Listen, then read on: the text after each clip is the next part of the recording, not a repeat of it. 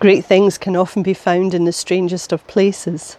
Take the Dead Sea Scrolls, for example. They're a large collection of manuscripts which date back to the 1st century. Many of them are copies of Hebrew scriptures, what we refer to as the Old Testament books. In biblical scholarship terms, it was an amazingly significant find. And where were they found? Well, about 1947, a Bedouin shepherd was looking for lost sheep in the Qumran Valley near the Dead Sea. The valley had many caves, and the shepherd was throwing rocks into the caves to scare out any hiding sheep. But one stone didn't produce a hidden sheep, it produced a sound. And it sounded like breaking pottery. On investigation, he found several tall, sealed clay jars, which were later found to be filled with manuscripts. And because they were sealed, they were, while not perfect, quite well preserved. They became known as the Dead Sea Scrolls. It was a great find, but it came from a strange place. You could almost say the same is hinted at in our reading today. Philip and Nathanael are among the least known of the 12 disciples. And although Nathanael is mentioned only in the Gospel of John, it's thought that he is the disciple called Bartholomew, who's named in the other Gospels. Bartholomew means son of Tholme, so it could be Nathanael, son of Tholme. Nathanael, Bartholomew. Anyway, Philip comes to Nathanael and proclaims that he has found the one Moses wrote about, the one that the prophets wrote about, the one that Israel has been waiting for so long, the Messiah. And he identifies him as Jesus of Nazareth.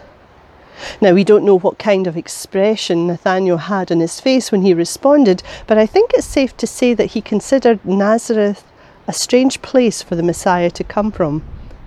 Because in his response, you can almost hear the sneer.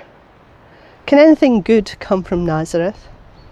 Now, it could be some kind of local rivalry, given that Nathanael came from a neighbouring town, and his response is, Nazareth, that insignificant backwater? Have you ever heard something of that kind before? Judgment of a person based purely on the place they came from. Ready to condemn on account of an address or an accent. Perhaps that's something to think about. But then again, it might be Nazareth. It's got no prophecies about it being the place the Messiah would come from. In fact, it's not even mentioned in Scripture. Can anything good come from Nazareth? Whichever it is, Nathanael has doubts, and he has a question. Can anything good come from Nazareth? And Philip answered, come and see.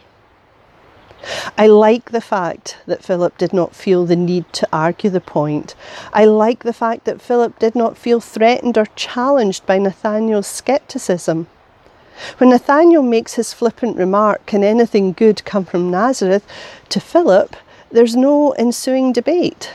Philip doesn't launch into defence of Jesus or try to argue Nathanael into the kingdom of God. He simply makes an invitation. Come and see. I wonder if sometimes that's what we should do. Encourage people to make up their own mind about Jesus, not based on who we are or what we say or indeed what we do, but on who Jesus is, what Jesus says and what he has done. To make up their own mind based on their own encounter with Jesus. It seems that Nathanael puts aside his preconceived ideas in order to do just that. And Jesus' first words to Nathanael are, here truly is an Israelite in whom there is no deceit. Now, to our ears, that might not seem like much more than saying, here is someone trustworthy. But to Nathanael, who obviously knew the story of his people, it perhaps sounded different. A compliment for sure, but a recognition of Nathanael's true character too.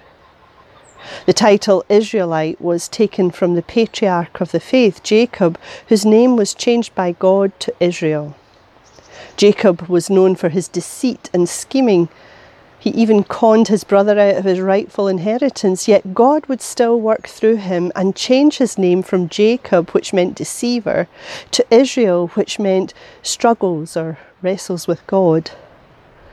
Perhaps Jesus was saying to Nathanael, you are one who is honestly wrestling with questions about God, and for that you're commended.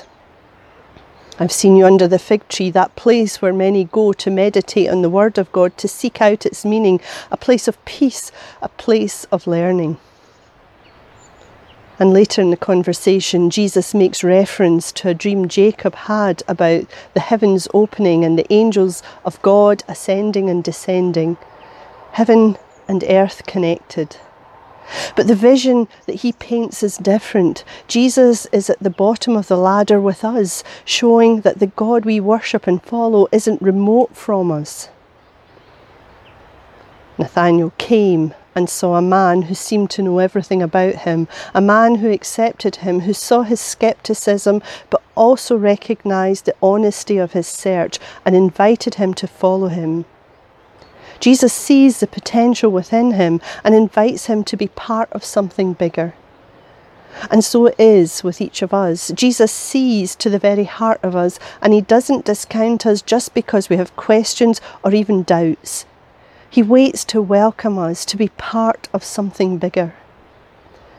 And because Nathanael did respond to Jesus' call, he saw lives transformed, his own included, and people healed. He heard the word of God taught. He heard Jesus argue with the authorities of the day, reminding them of where they had gone wrong, how they had lost sight of God's commands to love God and love your neighbour. He saw opposition rise against Jesus. He saw his death, his resurrection and his ascension, just as Jesus said he would when he said, I tell you the truth, you shall see heaven open and the angels of God ascending and descending on the Son of Man. And all because Philip sought him out, found him, told him of Jesus and invited him to come and see, to make up his own mind. So today I finish with the words of Philip. We have found the one Moses wrote about in the law and about whom the prophets also wrote, Jesus of Nazareth, the son of Joseph. Come and see, and make up your own mind.